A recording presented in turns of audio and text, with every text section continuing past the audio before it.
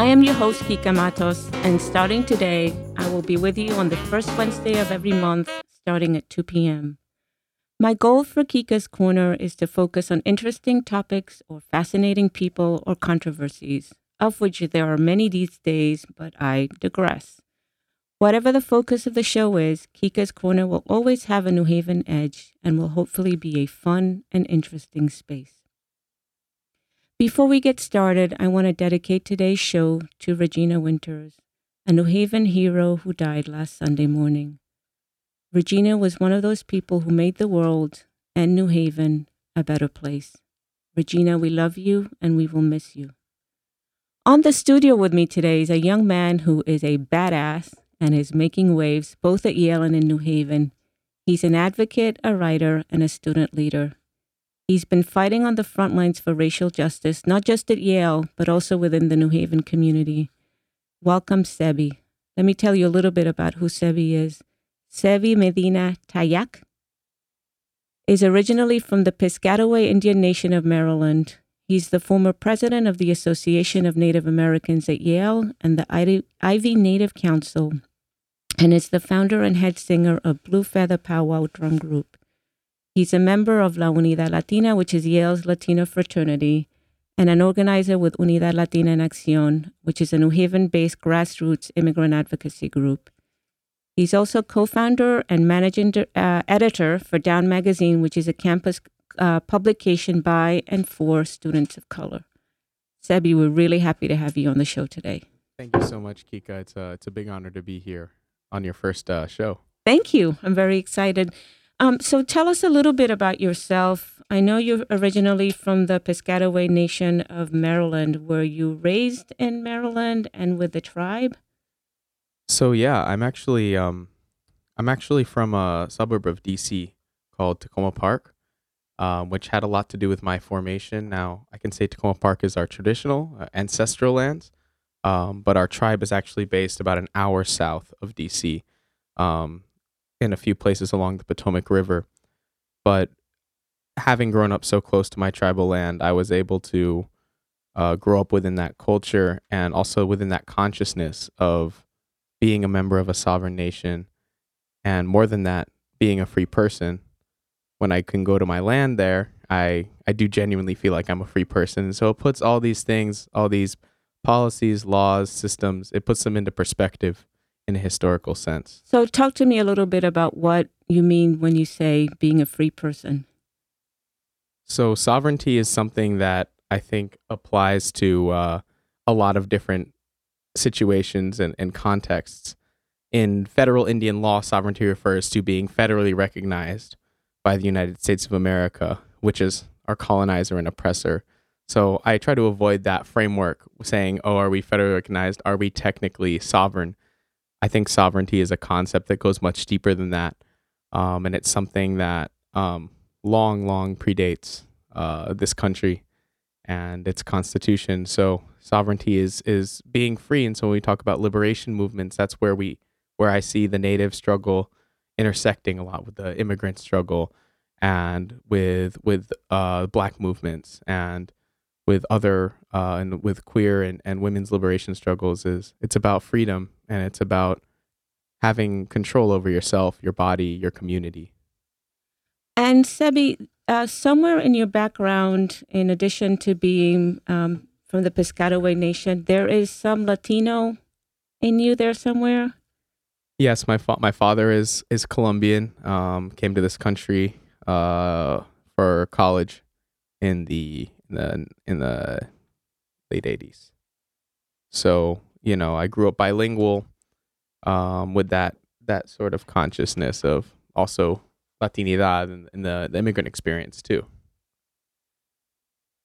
You are, I don't think anybody could argue that you have been making waves and rabble rousing since you got to New Haven a couple of years ago.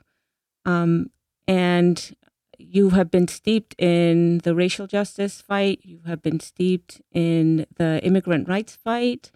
And I'm curious to know where you got your social justice grounding. Well, a lot of that comes from my upbringing. My I mean, all my ancestors, I think, have been freedom fighters, at least on the native side. Uh, there was a time when merely living was a huge struggle, and maintaining your culture, maintaining your language, these are things you could be, and people were killed for, and and uh, and enslaved for, and people are still locked up for that.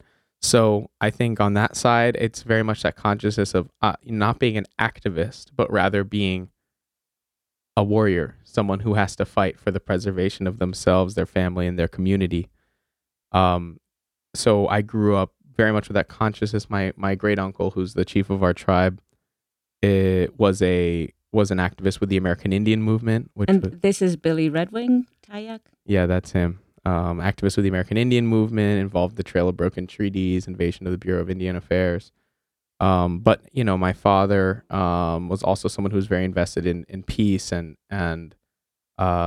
healing in Colombia, which is his home country. So I grew up around a lot of Latin American activists and indigenous activists, especially concerning the Salvadoran indigenous movement. Salvadoran Indians were among the most prosecuted during the Civil War, having aligned sort of with the left because of the land reforms and some kind of socialist tendencies. But we're so poor that they weren't armed, they couldn't fight back, they didn't have political clout. So both the right and the left came down, and so a lot of them fled to Washington D.C., where they kind of syncretized with my community, both being indigenous. And so I was very surrounded by the fact that, wow, the Indian wars are still going on. So was there a lot of social justice organizing and collaboration between the Piscataway and the indigenous people from El Salvador? Very much. And in many ways, I was the translator.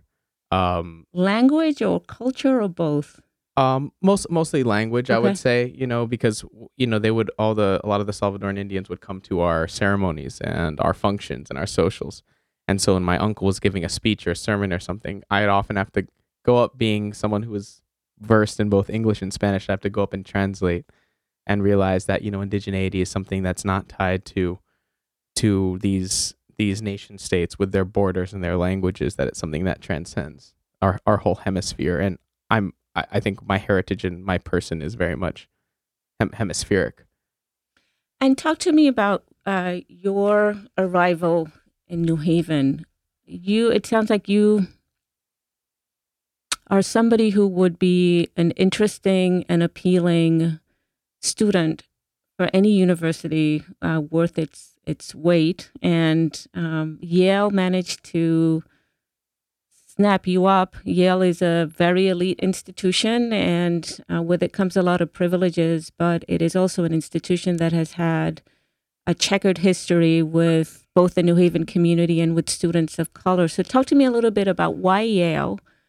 And I want to hear a little bit more about the background behind the Yale, what I call the Yale Student Uprising. I think it's got a different name elsewhere, because in New Haven we hear a version that unfortunately has been perpetuated by the media, which I think is a very biased one. So tell me a little bit about why Yale.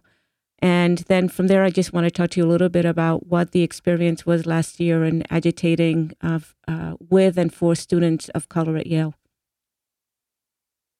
So I came to Yale very much to, while I do believe that education is very important, I don't buy into these truisms of the liberal arts education that I think are very much bound up with this idea of the American dream, that no matter where you're from, and we're so diverse, and we're going to get people from all over the place, and we're going to make a more equal society by sending everyone to this colonial institution that in many ways steps on the backs of people in New Haven, brown and black people in New Haven, is built on stolen land. I don't buy into that concept that merely going to Yale is a moral good. Right. In fact, I think in many ways it's the contrary. So it was it wasn't a difficult decision, because it's an incredible opportunity, and it's something that will equip me for what I need to do. And when I started leaving my uncle, and I always kind of had this this thing where I was the undercover Indian, quote quote. What does that mean?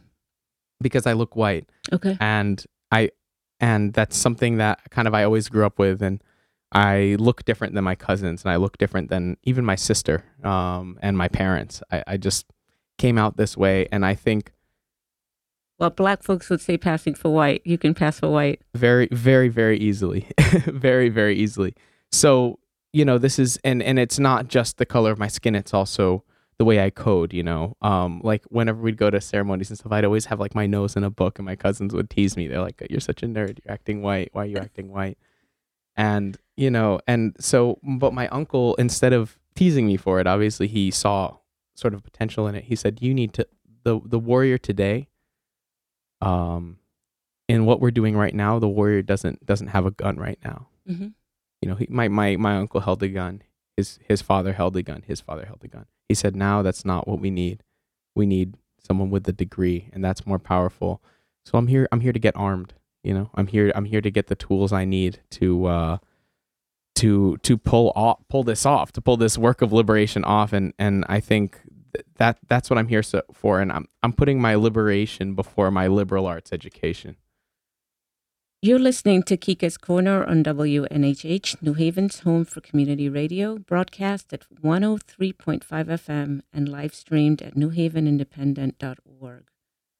We are in the studio this afternoon with Sebi Medina Tayak, who's a student leader and community advocate in New Haven. And Sebi, you were just sharing with us that you were here to get armed in the modern way that warriors get armed. Have you accomplished that? You're about to head out. You graduate in May. Do you feel that you are now armed? Very much so. And it's not just with the things I go to classes with. I think the diploma is a key that opens a lock that wasn't built for us. There's doors that we're not supposed to go into. And I think the diploma cracks the code in many ways. So I'm very happy to have that piece of paper. A lot of people are like, oh, it's not about the paper. But you know what? It is about the paper sometimes. And, that's something I wanted to pursue. But also the connections I've made, the lessons I've learned in the struggle at Yale, building the movement at Yale is something that I think is really applicable as I move forward. How, I have access to all these places. How do I bring the struggle into these high places? And how can I make that have an effect on my people and the grassroots. So I think the movement at Yale was more educational than I think any class I've ever been in, and very much learned the way we went along. I will say though that maybe a regret, maybe this opens more questions, but a regret I had was that it wasn't it didn't intersect with any of the movements in New Haven. It was something I felt was very divorced from the struggles going on in New Haven. So let's talk a little bit about that. It sounds to me that in the process of you getting quote unquote armed at Yale, you also were part of a vanguard that really agitated in a significant way, in a way that students had not agitated at for a long time at Yale. And from the outsider's perspective, I know that part of what triggered the student uprising was a deeply racist and offensive email that was written by one of your college, what do you call them? Heads of masters. Masters, yes. Master. I was trying to avoid that language, but one of your masters, Erica Christakis, and that seemed to have triggered students. And then there was also another incident about that involved young women of color not being allowed into a fraternity party. And so from the outside, those of us in New Haven and I think around the country got this sense that, well, there was this one incident and then there was this other incident. And then there was this uprising of students of color where students really unleashed their passions and their anger in very public ways. But it seemed to me, I guess I would make two observations, and I'm curious to know what you think about them. One is, it seemed like the media really appropriated this issue and in a very superficial way, and quite frankly, in in a deeply racist way in many publications, belittled students of color, and then quickly pivoted towards turning this into an issue of free speech. But the other thing is, it seemed like an insular uprising. And one of the things that I was really curious about is why there were no efforts to reach out beyond the Yale institution by students of color to those of us who agitate in the community and are very steeped in the racial justice world. So I'm curious to know what the insider perspective is, and then also what your thoughts are about ways that we can break down the walls between advocates at Yale and advocates in New Haven. So I think that's a really good question, a really kind of multi-layered question, right? So we have the issue of free speech, which I think can be written off pretty quickly in that we were speaking freely. Right. They were speaking freely. They've been speaking freely for centuries. Mm-hmm. We've been speaking freely for maybe I want to say 5 decades, but that's so wrong. It's not even 5 decades. So free speech, I think we can just lock that in its silly old chest and move on. So the issue with Yale and New Haven, and this again ties into, what. But let's back up a little bit. Talk to me about so you are you're part Native American, part Latino, and you've been at Yale now for almost 4 years. What is the atmosphere like for students of color, especially those who are steeped in the social justice world? Because my sense is that these two incidents were not isolated incidents that led to the uprising, but in fact, I'm going to guess that these were two along the spectrum of many issues that led students to organize. Is that actually, what is it? So they were the emblem. They were the emblem of this sort of pervasive and permissive or pervasive systemic, institutional, and very obscure racism that was happening at Yale because of the grooming that I think a lot of people in this institution have gotten, a lot of white people in this institution have gotten. They know how to not say overtly racist things, right? They think them right. They think them right, but they don't know how to. They know how to not say it because the word politically correct, that's a term invented for racist people. Politically correct means means how to filter what you think into what you say, that so you won't offend anyone, but your thoughts are offensive. So political correctness very much serves the racist. It's not about political correctness. We don't want anyone to be politically correct because politically correct just means you're censoring yourself. So I think what these two incidents represented was two sides of what has been going on at Yale for a long time. The least complicated one is what happened at that party. That is the most overt racist thing between the two, right? White girls only. That's some Jim Crow stuff, I'll tell you. Right. That is some Jim Crow stuff, like very, very overt, right? And it ties into beauty standards. It ties into all those kinds of things. And so that was easy sort of to point at and demonize. And everyone's going to be like, well, we don't know if it happened or if it didn't happen. But that kind of thing happens all the time. And, I 2 days later, I had a freshman, a black woman who's a freshman, come to me and say, or I ran into her on the middle of the sidewalk, and she was sobbing, and she was with a native freshman. She said, someone just called me the N-word on campus, and that didn't get publicized, but that stuff happens. Like that stuff happens at Yale, and on our campus and in New Haven, and the email was more complicated, and people are like, man, why are you making such a big deal out of nothing? And the reality is, like, the email, the interesting thing about the email was that it indicted the left. It indicted the liberal, because Erica Christakis is liberal. Erica Christakis is left.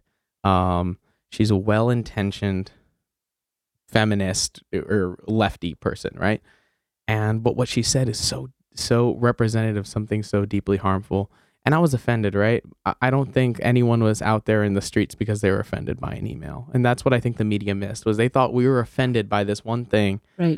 But no, what she wrote was a very obvious, overt and public indictment of the left's inability to understand racial issues. Right. And I think that's what we were protesting is, yes, we're all liberal here, but you can still be liberal and you can still use sensitive language and you can be horribly racist. Mm-hmm. Because the next day after she sent out that email on Halloween, my friend, who's a Native woman, she's a senior, ran into a Yale student wearing a headdress, and she followed what Erica Christakis told her. She went up to the man and said, hey, I'm Native. I'm from the Crow Reservation. My elders wear those headdresses and they have to earn them. And it's something that's deeply, deeply offensive to me. And the guy started doing the war whooping, and he said, no one gives a dang about what you say because you're Native, and started yelling racist things, flicked her off, started approaching her, like getting very close and like kind of pushing her backward. That's the violence. And that's the violence that Erica Christakis is a part of. And so was this the trigger for students to organize, or what was the trigger point? How did you all come together?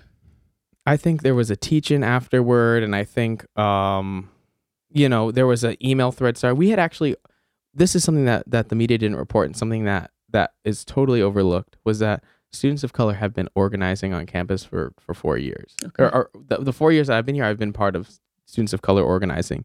And that started kind of our junior year, which was last year. And then we had a rally called the Unite Yale. It was kind of small, wasn't very well covered. It actually kind of got rained on because a bunch of conservative white male students came out and did a counter protest, and that got as much coverage as we did, even though there were 8 of them and there were like 50 of us. So, and that was bringing together all the cultural centers, people dealing with mental health. So those networks were already established, and we organized along those networks to reignite, but then people were so sort of upset and realized, it had people start talking about what they had been through. We had, one of a student who's a friend, she's a Native and Black woman, said that her track coach called her like a hoe. Wow. He said, oh, these are my hoes. He said that to the black athletes, and he didn't say it to the white athletes. So, everyone brought those things out. And then we looked around and realized, like, wow, everyone is horribly like traumatized and victimized by all this racism on campus. And like, let's do something about it. And my understanding is that you presented a set of demands for the institution shortly thereafter. Were those demands met to your satisfaction? And to what extent are you still agitating? I think everyone was forced into a position where they had to re-traumatize themselves for the spectacle of the media, so that we could get media pressure on the administration to do something. I think, we mounted sort of a crisis or catastrophe moment so that we could show the urgency of what was going on. So, that's how we got some of our demands met. And to be honest, like our demands are ambitious. We made you ask for a mile, you get an inch. Mm-hmm. So that was our strategy, and I'm actually really happy with what we got. And not everyone's going to agree with me on that, but I personally think we got about as much as we could have gotten out of this administration, because the administration doesn't have the power. It's the corporation. You're listening to Kika's Corner on WNHH, New Haven's home for community radio, broadcast at 103.5 FM and live streamed at newhavenindependent.org. And this afternoon, on the launch of our first show, we are joined in the studio by Sebi Medina Tayak, who is a badass student leader and community advocate. So, Sebi, before we transition on to the next topic and wrap up, of the demands that the university conceded, which do you think are the most critical? And are students continuing to agitate for more racial justice within the campus? I think the agitation is over. We had some like really big rallies, some really successful things, and we got a center for the study of indigeneity, race and gender. I think we got a good thing. That's a good thing, and I'll tell you, that is the most critical thing. What we really wanted was the promotion of the ethnicity, race, and migration department to departmental status. But I think this is a good victory. This center for the study of of these sort of underrepresented narratives. And the reason I think it's the most critical, the reason it's more important than Erica Christakis getting fired, more important than reporting, more important than sensitivity training, is that this center means that we have faculty. And we need the faculty because we cycle in and out every 4 years, but the faculty allows things to get sustained. And this movement was very inspired by many faculty members who were having us read. They have us read Vine Deloria, Audre Lorde, Sonia Nazario. They're making us read these things that inform our actions and make us do sort of an educated movement. So it's about the faculty. You yourself started a magazine led by students of color called Down Magazine. Talk to us a little bit about that. So I used to write for the Yale Daily News, and the Yale Daily News is actually an incredible publication, probably one of the best student publications in America. And I have a lot of respect for the people who do. And actually, their editorial board is now, I think, half women of color. So they've changed a lot over the past 2 years. But when I was there was no space for writers of color. And in many ways, there's no space for writers of color, especially when you're talking about low-income first-generation people. There's just no space for writers. So there's this constipation that exists among writers of color. So they go on Facebook and they write these long, beautiful things. I've seen some of those. Beautiful. And I'm just like, wait. They need an outlet. Publish that. You need an outlet. So we took what was already there and we just gave it an outlet. And it's been incredible. You're able to cover the movement from the inside. So you should check us out down at Yale.com. Yes, I was going to say, for those who are listening, tell us how people can access the publication. It's down at Yale.com. We have a website. We update it every week, and honestly, it gets better and better. And I'm just so impressed. And I was the journalist, I was the journalist on the team. Everyone else was like an activist or an advocate or a writer or whatever. I was like, no, this is gonna have a journalism angle because we got to get out there and we got to tell the truth. So that's what I was able to bring to the table. Amen. I raised the question. I want to circle back to you on that, which is, how do we work to break down the walls between progressive students of color and people of color in New Haven who have a racial justice lens and have a greater vision for New Haven about what could be achieved in this community? So I think the primary reason that Next Yale, which was what we decided to call our movement, did not reach over sort of that iron gate was, I think students were in crisis and very much suffering in almost every aspect of their lives, academic, personal, social. When we put things together, it was, people think that there was this wide network and that we met in secret meetings and stuff. And it was a lot of it happened over email, text, group me, and it was just text your friends. Mm-hmm. And I'll tell you what, Yale students don't have friends in New Haven. And that's a huge problem. And that's a problem that is true among students of color as much as it is among white students. And I think a big problem of this, and this is again going back to the idea of the liberal arts education, the American dream, because a lot of, students, especially coming from lower income backgrounds, are here with high aspirations, economic aspirations, educational aspirations, political aspirations. And they very much are bought into this way. Yale is this big, rung of the ladder that I can climb up and either serve my people or serve myself. But I think part of the issue, and this is something I might catch heat for among other students of color, is, as long as we aspire to greatness through Yale, we're aspiring to whiteness. You know what I mean? The problem is when you say I want to be treated the same as any other Yale student, you're saying I want to be treated in this ridiculously unsustainable, ultra privileged way. And while I think racism at Yale needs to go, I do think that if you want to be treated the same as a white Yalie, that is a ridiculous expectation, because the white Yalie is treated in a way that is unsustainable and parasitical to New Haven. And it also reinforces racial structures. Exactly, because they're always going to let one of us come up. They're always going to try to get the 10%, mm-hmm. right? They want to skim off the top. And I don't want to be a part of that. And that's part of what kind of worries me a lot about student of color organizing at Yale is you want equality. And this goes back to just the general struggle, people fighting for civil rights and equality without thinking about the broader human rights perspective, without thinking about their sovereignty and their freedom. You're not free if you're buying into this white power structure.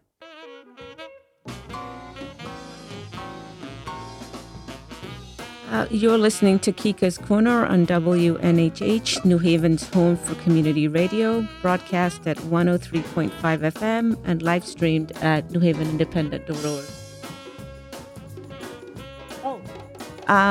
We are at the end of our hour. I want to thank you for joining us today. Thank you, Sebi. And until next time, I leave you with the Afro-Semitic Experience performing Sente. He is an on-time God.